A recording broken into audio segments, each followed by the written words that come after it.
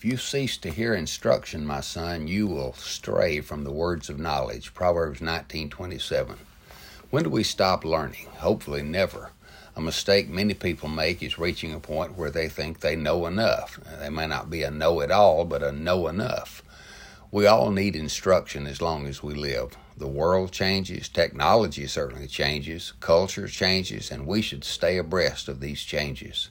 Thankfully, the Word of God never changes. The changing world in which we live is like a maze. New roadblocks appear in what seems like clear paths. How will we continue on the pathway in such a changing world? It's by receiving continual instruction from the unchanging Word of the unchanging God. If we stop learning and growing in grace, we will stray from the words of truth. Consider these wonderful promises.